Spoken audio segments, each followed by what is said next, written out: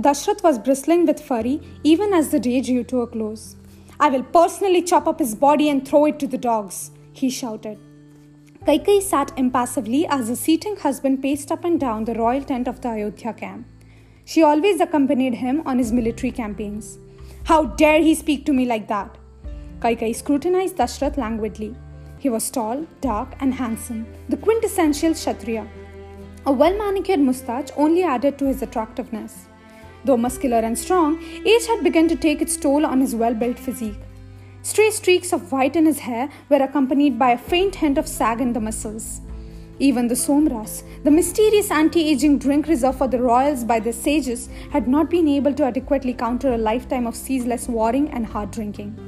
"I am the emperor of the Sapta Sindhu," shouted Dashrath, striking his chest with unconcealed rage. "How dare he?"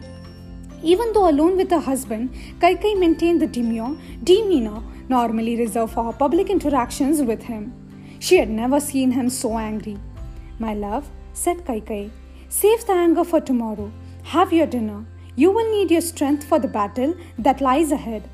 Does that outcast mercenary even have a clue as to who he has challenged? I have never lost a battle in my life," Dashrath continued, as though Kaikeyi hadn't spoken. "And you will win tomorrow as well." Dashrath turned towards Kaikeyi. "Yes, I will win tomorrow. Then I will cut him into pieces and feed his corpse to mongrel dogs and gutter pigs." "Of course you will, my love. You have determined that already." Dashrath snorted angrily and turned around, ready to storm out of the tent.